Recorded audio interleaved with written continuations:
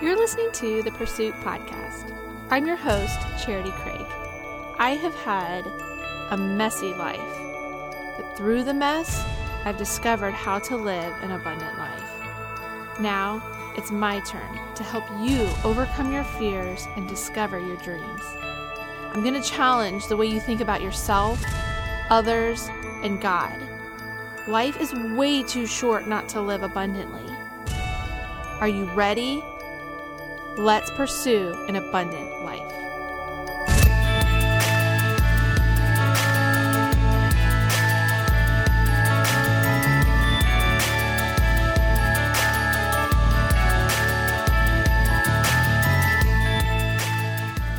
Oh my goodness, you have no idea how excited I am to be sitting here with you again with a renewed vision for my mission and my purpose here in this space.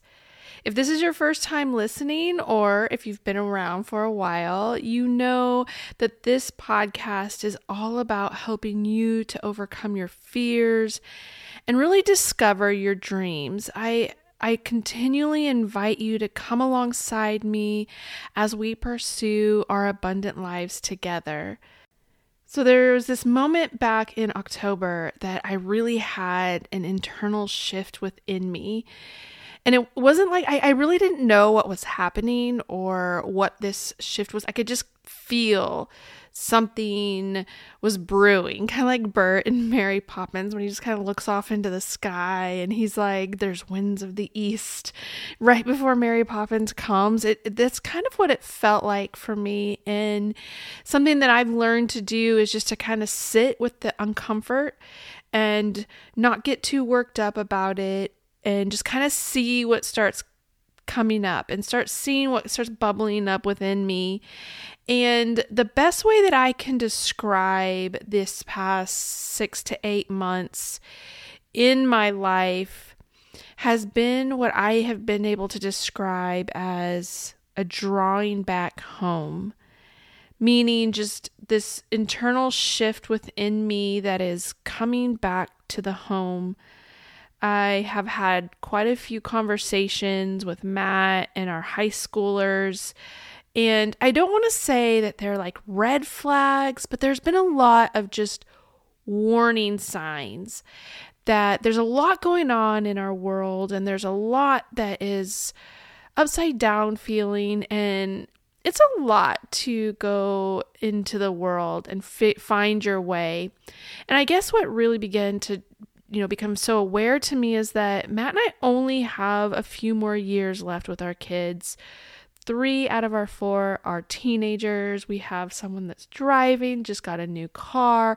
We've got a first girlfriend. Like, we've got so many new, growing up sort of things happening in our home. And it was one of those things where we don't have much time. And I don't know how prepared any of them are for the real world. I mean, good grief, who really is? But it just felt like this drawing back home, that it was time to spend more time, intentional time with our children, with Matt and I, which this is going to be a huge life change, right? To have this sort of upside down sort of lifestyle is going to be going back to a lot of the ways that we were when the kids were younger, where I was more of a stay-at-home mom. I have my business, Lillian & Co., that is a full-time job. So all this stuff over the past 6 to 8 months has just really been mulling around inside of me and not really knowing where to go with it. But since Matt's affair back in 2012, my heart has really been about saving marriages and families. I went through a radical transformation. If you want to hear a little bit more about my story, you can go back and listen to episode 3, and I also talk about it again in episode 14, sharing a little bit about Matt's affair. But it really changed me. When I got into therapy, I had this moment, after about a year of therapy, I had this moment where I was sitting in my therapist's office And, I'd gone through so much personal transformation that was life-giving. The best way I can describe it is my life went from black and white to Technicolor. I was so full of life and love and excitement and hope that I had not experienced before in my life. And there was this moment when everything sort of shifted within me. I was no longer feeling like I needed to be healed. And suddenly I wanted to help others experience what I was experiencing. I just remember just crying in my therapist's office, just saying like, I want to help women set themselves free from the darkness that I've gone through, that I have been living with and have now been set free from. And I didn't know how I was going to do it. It was 2013. I went out and started an Instagram account, and I just started talking about imperfect motherhood, and I started this little hashtag good enough mom, but I didn't know what to do with it. And after a while that evolved into blogging, and I had another experience not long after that in my therapist's office when I was having a quiet meditational prayer. I had this, it was the only way I can describe it was that it was just a flash on the screen of my mind. It wasn't like I had a long drawn out vision or anything like that, but it was just this quick flash right onto my brain. And I saw 2 rows of people. So if you're standing and looking, they would be kind of like playing the egg game where you toss the egg toss, where you throw it back and forth. So they were facing each other as far as you could see up to the horizon.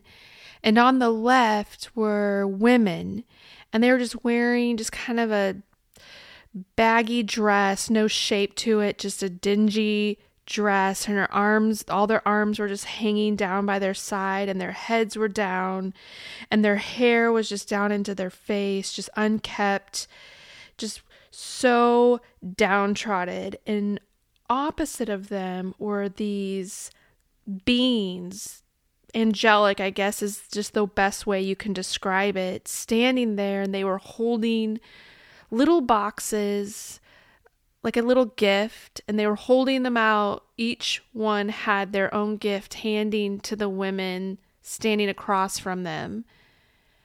And immediately I knew, these are my wounded doves, too wounded to accept my good and perfect gifts.